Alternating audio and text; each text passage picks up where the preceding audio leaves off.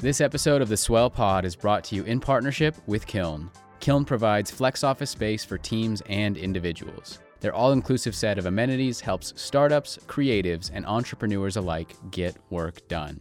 Learn more about Kiln at kiln.co. What does it take to create something that never existed before? What does it take to challenge the status quo? What does it take to change the world? This is the Swell Podcast, where we're passionate about the seed of an idea and how it swells into a movement. Take a journey with us as we seek the answers to those three questions through the stories of thought leaders, world builders, game changers, disruptors, and other pleasantly rebellious humans who've ventured into the unknown on a personal journey to do something novel, innovative, creative, and/or disruptive.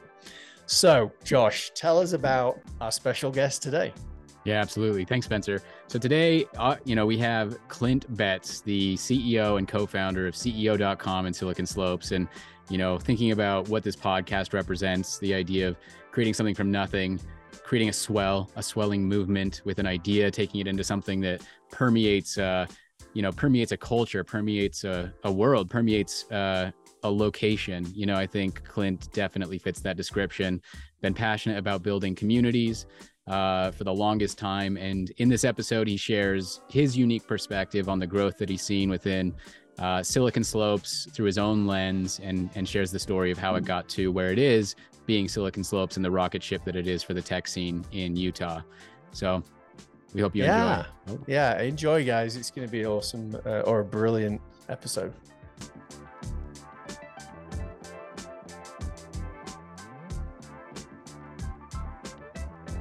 Welcome, Clint Betts, to our podcast, the Swell Podcast, Swell Pod, where we ask, like you said, Josh, several different questions around creating things from nothing. We just want a great conversation today. So welcome, Clint. Josh, you want to give a quick bio? Yeah, for sure. So Clint is the CEO and co-founder of CEO.com and Silicon Slopes. He's been building communities, products, and events for over a decade. He believes in a community's power and influence when intentionally organized. You also believe our lives become defined by the chances we take and the chances we give. And you've been quoted saying, "There's nothing like taking a chance on yourself. It conjures an extraordinary mix of emotions, anxiety, hope, fear, and inspiration." Conversely, he's yet to find anything more meaningful than giving another person a chance. The exciting intentionality to that. And yes, the unwieldy, unpredictable nature of it too. That's Clint. Wow, cool. Yeah. I think I wrote that. I think you did. Yeah, I think we grabbed it from your LinkedIn, maybe, or your websites. I'm not sure. Thanks for having me. Yeah, this is very cool. That's good stuff. So I know we might have some questions, Josh, around cookies. I'm not sure what your favorite cookie What do you think about what's going on, by the way, with all the cookie wars? Right? Yeah. We got Crumble. I haven't been following it too much, but like anything like that, the local media, like once they can glom onto something, it seems like there's been lots of stories. As I understand it, like Crumble Cookie is saying they invented the sugar cookie. Is that basically what's happening, or? They're like, only we can make cookies and sell them. I don't know. Yeah, I'm not entirely sure, but I believe, it's trademark infringement, possibly alleged trademark infringement on some of the processes down to. I see. Yeah, some of the things like that. By the way, I think Crumble's great. Oh, yeah. They're always great cookies. A great gift, too. Like, you can just. I love their app. Pull up their app and send a box of cookies to anybody. What a genius idea. It makes you think, and it makes you wonder what else is like that's not happening currently. Like think about like if cookies. So we've got a few things that like are working really well, like cookie deliveries, pizza deliveries. DoorDash is making a lot of restaurant deliveries really easy. But if you think about DoorDash, it's not super beneficial to these restaurants. If you talk to the restaurants, they're saying like, we're not making tons of money. We actually, in some cases, either break even or lose money on the DoorDash orders for whatever reason. Like DoorDash is taking some sort of cut. I'm actually not like super familiar with it, but one of my buddies is Andrew Smith, who runs Savory Fund. And so he owns like all the Kneaders and all of these He owns R&R Barbecue and Mo Betta's and some of these. He may own Crumble Cookies. I have no idea, but he owns a lot of these various things. And he says like, yeah, DoorDash isn't great for us, but Crumble is like bypass that, right? Entirely, like download our app and we will bring you cookies. And it really does make you wonder, like, what else could be like that? Like, could you deliver coffee, for example, or could you deliver like hot chocolate, or could you like that's a little bit harder, or like donuts? How come nobody's figured out like the donut app? Donuts are better than cookies. I mean, that might be controversial, but like, who hasn't figured out like the donut app where that it's literally like delivered to you hot? Yeah, that's $1 idea. Yeah, I'll get sued for that by Crumbles. well, you're talking food, but you've got the really good war going on between just dry, like washing your clothes, right? The gig economy. So you've got Dre, and then also Sudshare, which is in like 400 or 500 different different places right now.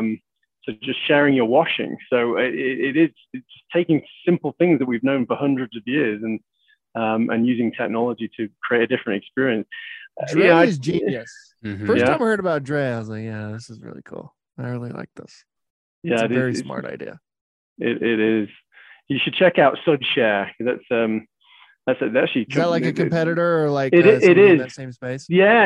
I suspect they'll have some type of war as well. They're like 3 or 4 years before, so they started a little while ago and very successful. But Josh, I know we started with cookies. I probably shouldn't have done. I really want to talk about like community and where did that begin for you, and whether it's community as well as innovation and entrepreneurs, but where did that community spirit, that strong desire, how far back did it go, and where was that seed planted? Yeah, that's a good question. I'm going to answer it, but I feel like we have to address this right now. You have a microphone, and then you have a headset that also has a microphone on it, and it's freaking me out, dude. We had some technical difficulties beforehand, which is why you see Spencer in here twice. But he's recording on his microphone. We're just hearing his headset, I think. I love it. No, I'm just kidding. All right, so where did community come from? When have I'll tell you like a general answer, and I'll tell you like my kind of personal experience with this and kind of how this whole journey has started for me. When I think about at the heart of any community is stories. And that's true of like businesses, that's true of local communities, that's true of sports communities, that's true of political communities. Think about the community. At the heart of a community is stories. And most of the time, the communities that are the strongest have the best stories, right? And, I mean, politics is an easy one to, attach that to. Usually the candidate with the best story or the best storyteller will win, right? If you look back, it's very rare that the most charismatic candidate didn't become president. Yeah. And so, so you think about it like from that perspective, but at their core, if you think about like sports teams, why are we fan of sports teams? There's this great Jerry Seinfeld joke where he's like, you're really just rooting for laundry because the players, leave. We've lost Rudy Gobert. It sounds like we're going to lose Donovan Mitchell. Right. But I'm still going to be a Jazz fan. And why is that? Right. Like I'm not like attached to these players. But like, why? Like, it's because of the story, right? It's because of, we're collectively telling a story and building on a story as fans of these teams. Right. And so, I believe at its core, community, at the heart of any community is stories. And so when I was running a dev shop with a couple of buddies of mine in Provo, it's probably 2012 at this time. And we're looking around, we're working with early stage startups to help them build their initial product or MVP, right? And then they would take that product or MVP, and then they would transition to an in-house team. But our role as this dev shop, it was called Izeni, was to build that initial product. And in 2012, we actually worked with a lot of incredible companies. We were built the first version of Weave, for example. Built and the first version, and I believe even came up with the name Divi. Wow. Worked with chat books. I mean, there's a lot of these early and obviously all credit goes to these companies, because we also worked with thousands that I couldn't name for you right now, or that are no longer in business. But back then we're looking at this thing, we're like, how come no one's telling the story of Utah's tech community? This is 2012. How come no one's writing these stories, writing about these entrepreneurs, writing about these companies, writing about kind of the funding environment, how it works? That's kind of odd, right? And so we started a blog called Beehive Startups. Put no thought into the name, really, just came up with beehivestartups.com. I wish I would have probably put more thought into the name, right? It probably would have been useful. Bought the domain for $10, and I studied journalism at UVU. So I was like, I can write stories. And so I just started calling these founders up and various people in the community and started telling their stories. And that's literally the start right there. I mean, it was nothing more than that. And the fascinating thing, I'm sure we'll get into this, the fascinating thing about Beehive Startups was nobody read it early. Right. And in fact, it got so depressing, we took Google Analytics. I took Google Analytics off the site. I didn't oh, this sucks. And so like the first 6 months to a year, we're writing these stories, and they're either good or bad, but our one rule was like, we're not going to publish press releases. We want to tell like authentic stories, because we believe that community, at the heart of every community is stories, right? And so we want to tell authentic stories, not just like push out press releases. And so nobody was reading it, right? And why would they be, by the way, which I'm sure we'll get into. And I popped my head up like 6 months, a year later, and I realized, people are reading it. The people I'm writing about are reading it. And we a year into this thing had created a community of people who Beehive Startups had written about. And they happened to be these major CEOs in the community.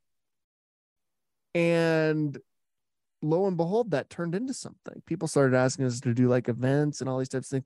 And then eventually people started reading it. But yeah, that was the start. Beehive Startups was the start of the whole thing. Yeah, that's amazing. And so story's just been a part of, I mean, was that from journalism, let's say, or was there something, was there some sort of passion that was always there, as you were younger, that you were just drawn to the stories of others, let's say? If I didn't have, I got married super young. I got married when I was 19 years old. And we, 10 months after that, had a baby. This is a weird opening. You're like, where is this? No, it's good. If I didn't get married that young and have a kid that young, I would have pursued writing as a career. Like I kind of had to like figure out like the responsibility that comes with being married, and then the added responsibility that comes with having children. I now have 4 children. You got to make money, right? And trying to set off and become like a novelist or some, or whatever it is, right? Like a poet. I didn't see like any way I could make like money doing that, right? And so I've always wanted to be a writer. Honestly, I'm very like miscast in this role. To be honest with you, like, and maybe we'll get into this, but I'd never organized an event or even thought about organizing an event until people started asking us to do it, right? And we're kind of known for putting on events. Right. But I didn't know anything about that, and never really had much interest, honestly, in organizing events or that type of stuff. And so to answer your question, like for me is like, I always wanted to know how to write. When I went to UVU, and I have so many credits. It's crazy. Cause I don't know if you guys were like this, but I literally was just like lost at college. I was like, I don't really care. Cause I'm not like going to be a doctor or like a lawyer. So I just want to learn like as much as I can here. And the only class, I took so many classes on writing, like different English classes, like magazine writing. And these were the classes that were like formative. And I honestly believe this, for those listening or watching this, like the number one skill that has helped me in my career is like the ability to communicate.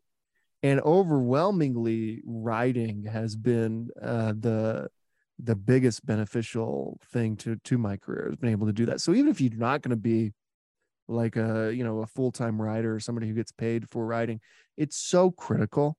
It helps you think, right? Which is an incredible, it helps you organize your thoughts. But then it helps you, share those thoughts with others.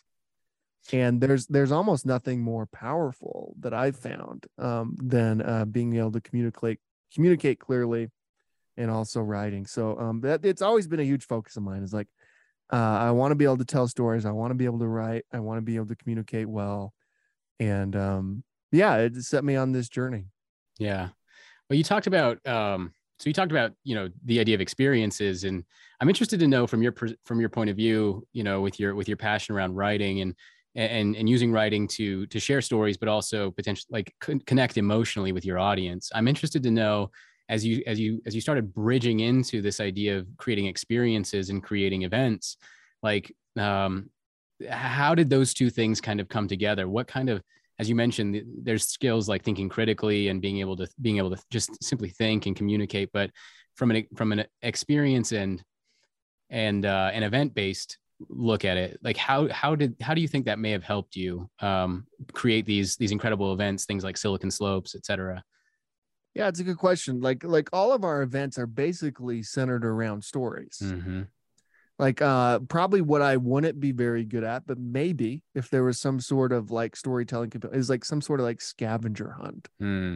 Or like the get out games, right? Where you're like I probably like wouldn't be good at like those types of things, but most of our events are like tell us your story. Like most of our events are either someone giving a presentation or being interviewed. Like when I interviewed Mark Zuckerberg, for example, and the interview turned into like his faith. Is like religious faith, and people can watch that interview and really learn about Mark Zuckerberg and not just like the caricature of it, right? And so I knew like the weirdest thing is like we were ever asked to do an event. That's probably the weirdest thing. How did that happen? Me, if you don't mind me asking? Yeah. Well, again, like here's the beauty. I'll get into this now. Like I mentioned like that 6 months to a year. I'm not exactly sure the time frame, but where no one was paying attention to BI startups, right? That's the most beautiful time as a creator and entrepreneur, when no one cares. Yeah.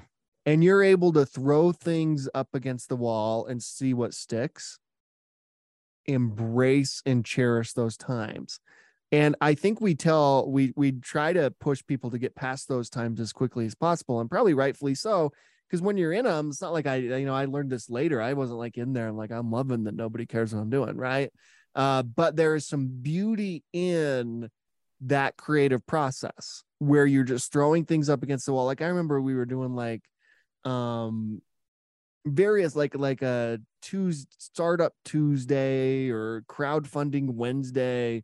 We'd do like 2 of them and then we'd stop doing them completely, and nobody cares. If I tried that now at Silicon Slopes, it'd be like, why aren't you doing crowdfunding Tuesday? Mm-hmm. Right? Yeah. Like, we care. You said you were doing it. Let's do it. But back then it's like, let's just see if it works. If it doesn't work, we can stop doing it. Right. And so there's some beauty in those early days when no one cares. And it's obviously the hardest part because literally no one cares. Like my wife didn't care. Yeah. Right. Like no one in your life cares about like this idea you have in your head and this idea you're pursuing. They're like, all right, but are we still going to have healthcare? Are we still going to make money? Wait, what are you doing? Like, why aren't you going to law school? Like those type, like they're like, they don't care. And there's beauty in that. I don't want people to think or immediately dismiss or try to get past those times. I miss those times when nobody cares, right? And so, like I said, like when we were writing these stories, we built a community unintentionally. Now, people can take the lessons from how I did this and like actually apply it from the beginning, but I didn't know we were building a community. I just thought I was writing stories. And then we popped up like a year later and people began to care about Beehive startups. And we were getting inbound like, hey, what if you organize like some events? Nobody brings the tech community together, really. I mean, there were a few events. I don't want to act like nobody was doing any sort of events, but like, what if you could bring folks together? And it seems like all these people. You're writing about them. It'd be interesting for you or whoever in the community to interview them. That'd be really fun. It was like I never even thought about that. Yeah, let's do it, and let's make it about their stories and see if we can have some authentic conversations. And there were other people trying to do this at the time and successfully doing it, like Derek Anderson with Startup Grind, who had like these various chapters all around the country. For whatever reason, Utah didn't stick for that type of thing. There was also like 1 Million Cups, which is a little bit different, but they were like pitching ideas to like the community and things like that. And so this isn't like some novel idea to like bring people together to like have conversations. But the first event we ever put on, it was called Startup Conversations. Again, like no thought being put into these names. And people would just show up, and normally we would have like a VC, like a local venture capitalist, interview an entrepreneur or two, and people just showed up. Yeah, that's amazing. It's a really good test, and I mean, it's just a test and learn, right? I think you need to bring your mic down. Is that good? No, the other mic, the headset mic. There we go. Yeah, that's the one. Oh, That's the one. Oh my goodness. Well, so no, I was going to say test and learn. That's what you were doing, right? Without even knowing it, you were just throwing things out there, and actually, you described it as the most kind of probably enjoyable moment, right? That year of just trying things, and I think we can relate to that. We've done quite a lot of work with communities inside big companies. And how do you bring people together and create like a swell or a movement? I will say this, I probably should have said at the start, I think your work in Beehive, I think I'd heard of Beehive when I was in England. I'd look at startup environments in Edinburgh and in Utah, and I think I'd heard of Beehive. But when I first visited, on business, it was to Pluralsight, and it was to Qualtrics, and I had now you'd established Silicon Slopes. I'd still love to learn, past that year, like what were the other pivotal moments of learning and maybe success, but as well as failure, like to get you to a point where you can have 20,000 or more in a community. It wasn't just an event, right? It's now a community. But yeah, anyway, thank you though for your work, because I thought this thing is happening in Utah, and I want to be a part of it in some shape or form. And so I moved my family here 5 years ago now. But yeah, so what Josh, you may have gone. I know you might have had another question there, but I wanted to really just understand what were the next key pivotal moments. And at some point, I'd love to know about CEO.com, by the way. Maybe we can have that as a hook. And I'm sure you didn't pay $9.99 for that one. No, not at all. So once BS Startups kind of got on, and we held these kind of smaller events, and I'd say like 75 to 100 people were showing up, right?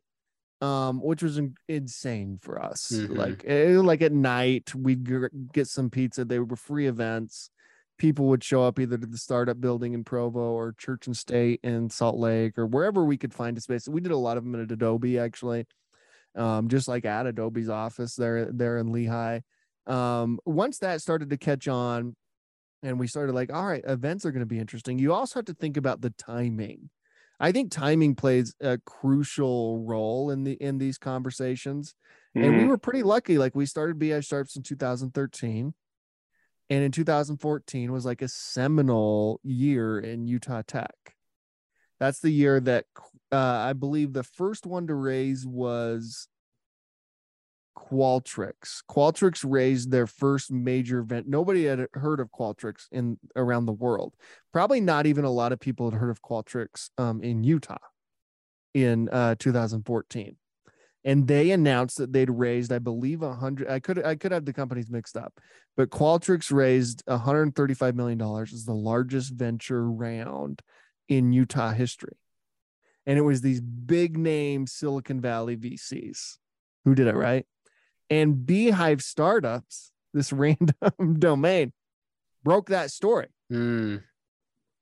Right. And, we were letting people know, like, hey, you can raise Silicon Valley money and, Silicon Valley type rounds here in Utah. There's this promo company that just did, it's called Qualtrics. And, here's this guy named Ryan Smith, right?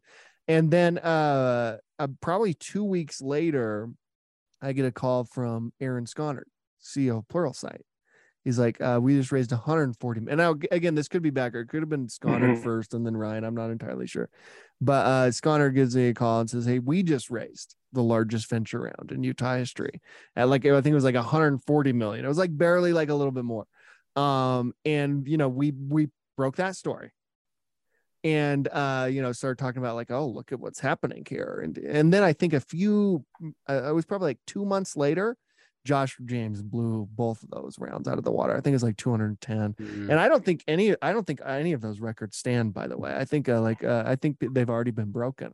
But 2014 was a seminal, pivotal year for these three kind of like, if you think about the different waves of the Silicon Slopes and Utah tech community, there's like wave one with like the Novels and WordPerfects, and there's like wave two with like Omniture that Josh did, is selling it to Adobe. Like Omniture is the reason why Adobe's there in Lehigh, which kind of started that whole expansion in the Lehigh area. And then wave three, you've got Qualtrics, Pluralsight, Domo, and Entrada. And there's a whole list of companies that we could all Health Catalyst, all these different ones that we can name. Inside Sales at the time was really big, which is now called Zant. And so timing of it was really fascinating for us because, we were meeting these people, these entrepreneurs, these Ryan Smiths, Aaron Sconards, Josh James of the world, who was a figure long before all of this. And he plays a role in the whole Silicon Slopes thing anyway, which we can talk about. But timing was really useful for us because you got all this money coming in, all this attention. National press was writing about us. National press would never write about Utah tech companies ever. Also, like the Wall Street Journal is writing about us. TechCrunch is writing about us. I remember there was this site called Pando Daily. I don't even know if it still exists anymore, but it was kind of a big deal back then. That did like a 3-part series on like how Vivint and Qualtrics and another company were literally next door neighbors, and they were all worth over $1 billion. And people were just shocked that existed in Provo, Utah. And so the timing of it was to the point where it's like, hey, there's a real community here. No one's organizing the tech community from an events and stories perspective. And really from a movement, you mentioned this idea of like a swell or a movement. Nobody's like really grabbing this community of probably 400,000 people in a state that only has 3 million people. And so the tech community is overwhelmingly, the largest employer in aggregate in the state of Utah, right? All of these tech companies. And so it's a huge community that no one had really organized. Right. And so we started doing bigger events. The first big event was Start SLC, then Start Fest. And then we created the 501c3 nonprofit, created Silicon Slopes, took Silicon Slopes from Josh, made it a nonprofit, and merged Beehive Startups into it. The Silicon Slopes brand was already such that it was already like people were already referencing us as Silicon Slopes. There was enough equity in there that that brand made a lot more sense than just the random Beehive Startups, right? And it just started taking off. It's crazy how quick too. Like again, like that's kind of like the beauty of like early days when nobody cares. Now people really care, right? And that has a lot of advantages and also some disadvantages. Yeah. And at what point did you have fear of the expectation? Is that now more so, or at what point did you kind of think, wow, this is scary, but exciting at the same time? Always. every time, like I remember the first event we did where it's like, man, if we get 50 people, I was probably just as scared and nervous as like we're holding Summit the end of September. And I feel that exact same way now. It's like, will anybody show up, and why would anybody show up?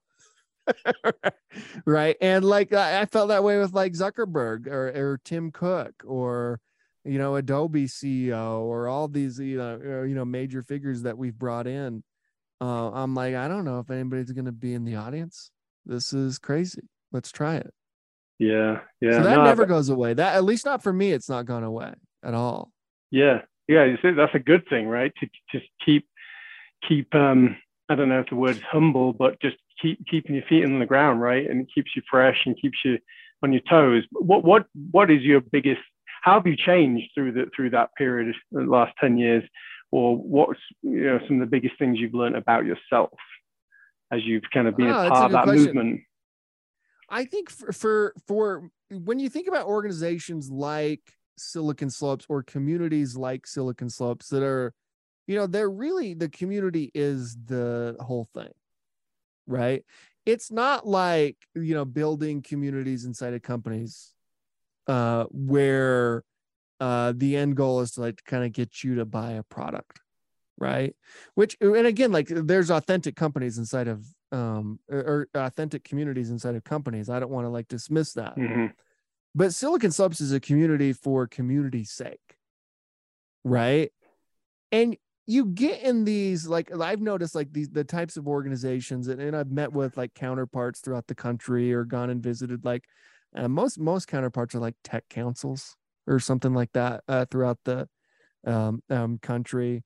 I've met with them, and most people who run organizations like this eventually get into politics. Isn't that interesting? Mm-hmm. They usually run for office. And as soon as the person who was running them leaves, because they build up some notoriety or local fame or, a really solid network, or maybe like probably politics, because they, meet all the people who fund those types of things. So there's still a little fundraising base. As soon as that person leaves, the organization usually collapses. That's what usually happens. And I've seen that play out. And I think for me, what I learned is like, this could never be about me. And this can never be about those of us who founded the organization, right? That's really hard. That's really easy to say, but that's really hard in practice. Like, how do you make this thing about? And so the one guiding principle for us as an organization is like, what's best for Utah? Is this good for Utah? Not even Silicon Slopes of the tech community necessarily. Like, is this a good thing for Utah? And if the answer is yes, we'll do it. And if the answer is no, we won't do it. And it's never like, is this good for Clint, or is this good for board members, or is this good for? And so that kind of keeps you grounded. But that ethos comes from early days, Beehive startups. Our first kind of big where we got like notorieties. We helped like some 15-year-old beekeeper who got his bee stolen by bee rustlers. And like we saw like a connection to this kid because he was running a literal Beehive startup. Our name was Beehive Startup, right? And so we're like, oh, I think he lost like $10,000 worth of honey and beekeeping equipment from like these bee rustlers, which is an actual thing. And we said, hey, we'll do a fundraising campaign and get that $10,000 back. And so we we created some video. That's back when everybody thought you needed to have a video with your GoFundMe. You don't need that anymore. But early days of GoFundMe, it was all about like the video. And we raised the money. It was like just about, like, everyone was like, why are you doing this? As we're going around the state, like having these prominent CEOs and investors come on this video and trying to raise some money for this kid. And they're like, why are we doing this? I'm like, why wouldn't we do this? I mean, he's running a BI startup. He's an entrepreneur. It like devastated their family too. Like this kid losing all of this, like this is how they put food on the table and stuff. And I'm like, the answer was strange, I think, for folks, because there was no like end game other than to do it. Right. And I think that's when you have, we're not always successful at this. And you could point to plenty of mistakes where maybe we've gone away from, this, what's best for Utah and things like that. But at our best and at its best, when it's just like what's best for Utah or what's best for X, depending on whatever community you're running or trying to run, that's when you're at your best, is when you're answering that question authentically and you're being authentic to the mission of your community or organization. Yeah, that's great. It's really interesting, Josh. I mean, I know we talked about this before the call about your, I don't know what you'd call it, motto, but specifically around learning, connecting, serving. And I think that you just shared some things you've learned about the community, about yourself, but also you're actually guiding value should help very important decisions. I'd love to know any more that come to your mind. Josh, where did you want to go with? No, that's a great question. That's a great question. Yeah. Learn, connect, serve. So again, I'm not very good at this in terms of like put out a mission statement or put out like this was never my intention to run. Like I like studied journalism in college, and so I'm probably miscast for this. But learn, connect, serve is a mission statement, yes, but it's literally our model. It's the model of how, because a lot of people will ask me like, how does Silicon Slopes make money, or how do nonprofits make money? How do you like? What are you doing? You put on some events. You guys put out like podcasts or whatever. Like, I don't get it. You can make a living doing that. I'm like, yeah, I guess so. But the model is learn, connect, serve, and it's pretty simple. Learn is stories. So that comes first, because I think stories are at the heart of every community. So learn is like letting people know what's happening within the community, whether that's through like newsletters, podcasts, videos, name, anything where you're learning about how to like advance in the community, what's happening in the community, becoming a better version of yourself, all that type of stuff. That's all in the learn category. Connect is events. That's the one I wouldn't have thought of at the beginning. Is like people need to connect, whether it's virtually like we're doing right now or in person, which is, my belief is that's the strongest, right? Because events really aren't about who has the microphone or what's happening on stage. Not really. If you think about all the events that you've gone to, it's usually the conversations you had in the hallway or the connections you made, or, the various people you talked to when you were sitting down waiting for the person to come out on stage. That's what you remember about events more than whoever the big speaker was, right? When we do a survey after Silicon Slopes Summit, when we have like these enormous speakers like Zuck or Tim Cook or name kind of the CEO, it's like the surveys are always about, oh, I made this awesome connection from this. Yeah. And it's like, yeah, that's their highlight. Their highlight wasn't what we thought it was gonna be when we planned this thing. It wasn't like, oh wow, I gotta be in the same room as Mark Zuckerberg. Like, who cares? What happened is, we were able to network and make some connections. So connect is super critical. And I believe a great community organization is only strong if they do all three of these. Right. If you had the learn component nailed down, if you had the connect component nailed down, and you can't forget about the serve component. I think that's kind of like the magic sauce. And that beekeeping story early on is where I realized the power of that. Where if you can organize the community or have the community do a call to action in the community to be a part of something bigger than themselves and even bigger than the community itself. So not only it's bigger than them as individuals, but also bigger than the community itself, and go make an impact. Like we did, we've done this. We do at every summit. We're packing 1 million meals for Utah families. We did this book drive called Startup Santa for a few years. I mean, there's tons of examples of this being tied into our organization. And I think like the organization itself is this, right? It's like serving and rallying the community to give back and do something that's bigger than themselves. If you can combine those three things, you've got something pretty special, right? And then the challenge is just like maintaining it and not screwing it up. Absolutely. So you've got Silicon Slopes coming up here in September. How's that going? What are you most excited about with the upcoming event? Well, is this our fifth? I think this might be our fifth. Could be our sixth. I actually have no idea. We're moving away from the Salt Palace. This event has always been at the Salt Palace. We're moving it to the Vivint, where the Jazz play, and that alone is fascinating. It's like a whole new event for us. Like, how do we do this? I want it to feel like a community event. Everybody really close to each other, being able to network and make these connections, given that is the number one thing that people tell us they get out of the event. And so I wanted to make sure that we could figure that out and also kind of breathe some new life in it. So I'm excited to bring it to Vivint and that stage and figure out, how do we put content up that's useful. We used to have, like, I've done so many different things with this event, from like 4 tracks to 12 tracks to 8 tracks.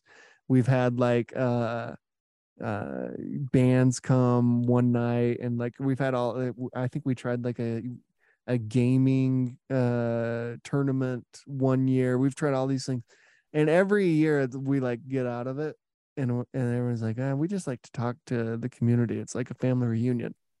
And so what we're trying to do is just make it like a family reunion. So what I'm most excited about is perfecting that, right? And we'll never get perfect at how we organize that or how we bring this community together or what the outcome might be, but just getting better at like not losing focus of why that event happens and why people attend that event and why it's so prominent. I mean, to have 30,000 people come to a tech event in Utah is crazy, because that doesn't happen in Silicon Valley.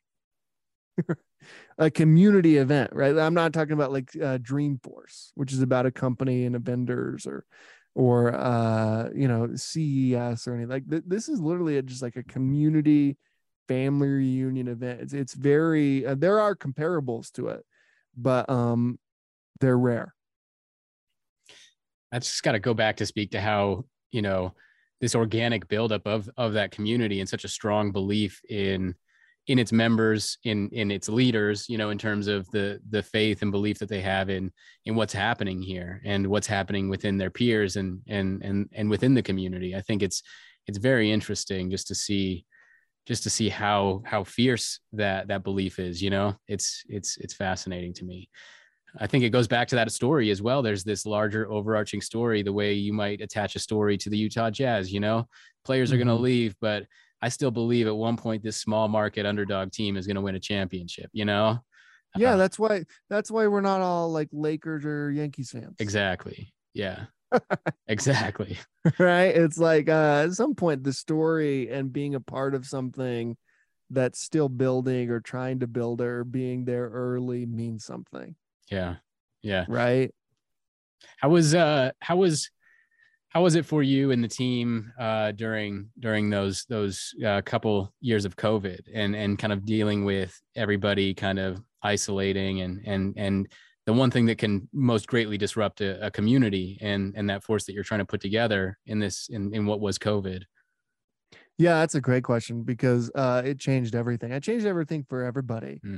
So I don't want to overstate it for us, but we were averaging an event a day, an in-person event a day, because we have our event center and headquarters in Lehigh. We do events in Salt Lake, Ogden, St. George, Price, Utah. I mean, we have chapters throughout the entire state, right? So we're averaging an event a day, and then COVID hits and we are averaging 0 events ever. Right. And that's our whole model. It's one piece of it. It's the connect piece of it. And so that's really critical, right? Again, like I think this only works if those 3 pieces are working together. So we can still do the learn piece. We can still rally the community, which we did during COVID to kind of serve and give back, which became its own thing. But the connect piece was missing for a second. Like, how do we do that? How do we connect virtually? We've never done that before, because our bread and butter was, the in-person stuff. And what we did is we pivoted to basically becoming a media company. It was really strange. We were basically like a local public television uh, organization for about 6 months to a year. Like we were holding town halls with like the senators and governors and everyone involved in COVID and stuff, and just streaming them on YouTube and getting like and I think people were shocked locally, like how are they getting thousands of people tuning into these like YouTube town halls on like a Monday at like 3 p.m. right? And so learning the lessons of that is like, hey, we could do that. And that's how you organize the community. It's not as effective long term as in person, right? But there's a piece of that. And we'd kind of not invested in the way we should have in that piece anyway, right? So COVID kind of forced us to like our town halls, that's more people than come to an event, right? By far. Like at our office, we're getting like 150 people when we do like these breakfasts and lunches. At town hall, all of a sudden we're talking like 5,000 people just streaming on, that like that's kind of crazy if you think about it, just kind of the reach that you have technologically. And so we pivoted and we're basically like a media organization now, right? We launched Silicon Slopes TV. We've really invested in content and trying to replicate everything that we were doing in person and transferring it so it's super accessible to everyone, kind of on demand. Yeah, that's fascinating. That's probably a good spot to transition also then to thinking about CEO.com. Part of that transition. And just maybe tell us a little bit about that process and how you found yourself now doing this as well. So CEO.com, I'm in this interesting phase with it. It kind of reminds me of early days BI startups. Like I can throw things up against the wall, see what sticks, see what doesn't. It's not that big of a deal if something doesn't work because it hasn't become its own community or its own product or its own identity yet, right?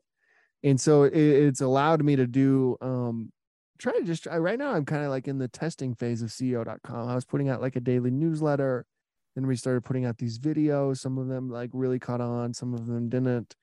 And now we're building kind of the version 2 of the product, which is kind of a mix of all these things, but like a true community online. Because what I want CEO.com to be is basically what we've created with Silicon Slopes, but on a global scale. I want to see if we can do something like Silicon Slopes, where it's not based on a region. Right. It's not based on like but it's based around an idea. And that idea is the chances you take or the chances you give come to define you as a leader and as a person and as like, and as, someone who's trying to build a company or, really anything. And so that's where we're at with that is like, could we build a whole community around this idea of leadership and around this idea of the importance of taking a chance on yourself or the importance of giving a chance to someone else? And we'll see. I have no idea. It could fail spectacularly. I'm lucky I got like the cool domain. Yeah, right. How did you get that domain? But I think that's becoming less and less important, right? Like I'm not sure that domains are as important as they used to. So it's kind of just like cool. It's almost like a novelty thing. It doesn't mean as much as maybe it used to. I got the domain. Josh James owned that domain for a really long time. Bought it through Domo, and they were using it for like some probably like some affiliate marketing type stuff. And I was like, man, I'd love to start a company around that domain, and kind of talked him into handing it over. Nice. Very good. Well, that kind of connects the dots of a few different things you've just said. A community that's larger than just a region. And I was going to ask you, is there anything in your vision or roadmap for Silicon Slopes about collaborating a much bigger startup community? So, could Silicon Slopes host a much bigger community for, I'm not saying, the US, but even the UK, and Europe, there's all sorts of things you could potentially do. What is in your roadmap? Is that part of it, so that we serve the greater good outside Utah? Yeah, I think that's a good question. I think it's possible. I'm not sure something like that can be successful without it's interesting you say the UK. I actually went to Wales and London a few years back to meet with various leaders who were trying to organize a tech community in their area and wanted to learn maybe some of the lessons from Silicon Slopes. And they kind of really did want to just like take the name and brand and story and plant it there, right? Mm-hmm. I'm not, and my advice is like, I'm not sure anyone will care. Like there's a whole reason over here why people are attached to not even the brand and name, but the model and community and story that's been built because they've been a part of it, right? And they want to see it succeed, and it's their home, and they see like kind of the power and incredible things that can happen inside of that. And so I think the Silicon Slopes model specifically would be really hard to replicate. Not the model itself, actually. I should be more accurate. Like just like taking Silicon Slopes and saying like, this is Silicon Slopes London, this is Silicon Slopes Wales, this is Silicon Slopes Oklahoma, right? Or whatever it is. I think that would be really hard. But taking the model and of the Learn, Connect, Serve model and having people on the ground who actually care about, the future of that thing, they're going to be there long term. And they care about the stories of these people and they're going to make it awesome. I think that would be huge, right? And I think the best communities are built like that. Like an incredible community is like South by Southwest. They've probably gotten like too big, right? And that's kind of based off of just like an event. But if you think about like early days South by Southwest, that is fascinating. How they build that up. And now it's like, again, like I met with them in Austin, some of the people who founded that a few years ago, and it seemed like they were really overwhelmed and like it almost like gotten out of control. Right. But what I don't think that they can do is go, this is South by Southwest London or Paris, right? Yeah. Like the story is like, this is Austin coming together and creating this thing, right? And so there's kind of two different models. CEO.com is different because it's about an idea and it's about leadership and it's about a movement. Things like South by Southwest or Silicon Slopes or kind of name the thing, right? Silicon Valley, whatever it is. They're all about that region. They're all about that specific community. And if you're not in it, you probably don't care. But if you're in it, you care a ton and you want to make sure that it's successful. Yeah. Plus, I don't really like the idea of centralized things like that, right? Like I think communities should be decentralized as much as possible and leaderless as much as possible. And if you look at Utah, for example, probably one of the most unique things about Utah startup and tech community is it's not led by venture capitalists. Most startup and tech communities around the country and even around the world, at the heart of them are VCs kind of organizing the events and organizing kind of the get-togethers and things like that. And there's a reason for that. They want to invest in these companies, and rightfully so, right? It's odd that that's not true here in Utah, right? And I think if other locations and startup and tech communities that are really growing right now took at least the model and looked at that and tweaked it for themselves, I think it would actually be quite incredible. But it shouldn't be like me leading it, right? I guess is probably what I'm saying. Or whoever else from Utah trying to dictate how London's tech community should operate, right? Like that's up to them. Yeah. No, that's super interesting. I just think, I know we need to wrap up soon. I just think when we were talking about how passionate people are about this state, it's because I don't know.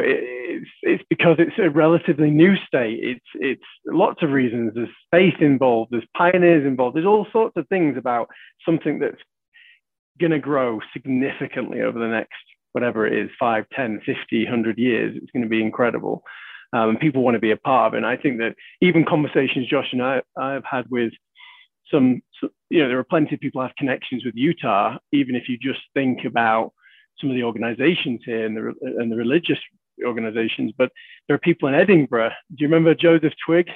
Josh, like he was keen to like, hey, why don't I come to Silicon Slopes and talk to the investors or just network and connect, because I have some connections in Utah.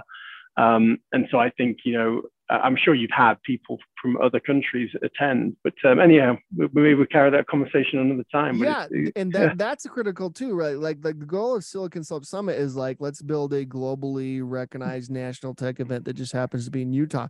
Bringing people there, bringing people to the state of Utah is like one of the most incredible feelings ever, right? Where people from around the world are coming to Utah, like, whoa, what is this? Let's build connections. And how do we connect our community with your community, and kind of all the beautiful things that come out of that's beautiful. I love it. Yeah, that's great stuff. I just want to ask one last question as we wrap up. So thinking about story, we talked a lot about story. So what do you see the future story of the community, Silicon Slopes, and the direction that we're headed in as a community? Well, I have opinions, and I'd be happy to express them, but the real answer to that question is the community gets to write it. Right? Where we go from here in this point of time, and where we want to go is not really up to me. Or really any one individual. It's up to the community itself, and the community gets to write that story. What I think, my personal take is like, where are we headed? What does Silicon Slopes look like? What does Utah look like 5-10 years from now? I think we're in this unique phase of bringing more talent in from outside the state of Utah. There's so much access to capital that historically didn't exist, even in like 2012, that I think it's our challenges will be around success. They're like success challenges, right? Because we've been so successful, housing prices have gone through the roof, right? Because we've been so successful, air quality's more and more of an issue because there's more people on the roads. Because we've been so successful, there's the traffic issues. And so all of our challenges moving forward will be around growth, and how do we manage it, and how do we extend access to opportunity to all and not just a few. Because where I think Silicon Valley screwed up, and now you're seeing like this mass exodus from Silicon Valley to like Miami or here or Austin, or kind of name the place. I think where they screwed up is it became about access to opportunity for a few. And they didn't think about how do we make this work for everyone here. And so, their housing policies, their crime policies, name a policy. They didn't get anything right. Right. In terms of like, how do we extend access to opportunity to everyone? And so for Utahns and for the Silicon Slopes community, and I talk about this all the time, it's the theme of probably every single one of my keynotes at Summit. It's like, in order for this to keep working, we have to stick to this model of learn, connect, serve, and we have to implement that model so that it's accessible to everyone and not just a few. This can't be a community of like 10 dudes, right? And it's not anymore, but you hear when I'm like, this can't be a community for just millionaires or those who've had huge exits. As soon as that starts to happen, then everyone else gets priced out. If you don't work in tech in Silicon Valley, you can't live in Silicon Valley. Yeah. You've been priced out. And so the people on the ground who actually like make that city and community run, they're driving into it every day because they've been priced out. And you're seeing some of that here in the state of Utah. Actually, you're seeing like housing prices being what they are, expansion. You're seeing like what's happening with the Great Salt Lake. One of the biggest issues in the state of Utah is probably how are they going to develop the Point of Utah, the Thanksgiving Point, now that the prison's being moved, and you have all that acreage, and like, just don't screw it up. Yeah. But the challenge is like, this isn't one person. Like, the governor doesn't decide this. I certainly don't decide this. Our senators don't decide this. Like, we got to write this together. If we leave it up to one specific faction or one specific group or one specific leader, then we're not going to get the outcome we want. Right. Yeah. I love that. It's a great answer. Honestly, I think probably one of my favorite interviews that we've done on the podcast so far. Definitely worth the wait. Yeah, sorry about the wait. No. It's all good. But yeah, thank you so much, Clint. Spencer, any last words? Clint, anything else?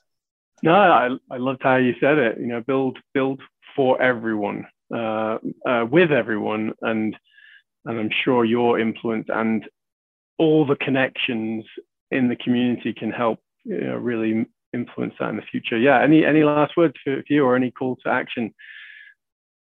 Yeah, visit theswellcreative.com. That's my call to action for everyone. Thanks, Clint. What the work you're doing is unbelievable, gentlemen. And kudos to you and the whole team. I love that you're in Utah, because you're an organization and company and a group that we can all be proud of, and you're making this state better. That was very kind. Thank you so much. Great interview. And that's a wrap. Thank you. Thanks, gentlemen. Have a good one. Bye. Cheers, Clint. Well, thanks for hanging out with us. We really hope you enjoyed today's episode of the Swell Podcast. Please be sure to like and subscribe. And if you enjoyed today's episode, please leave a review on Apple. And get in on the conversation as well on all the major socials at the Swell Pod. We will see you next time.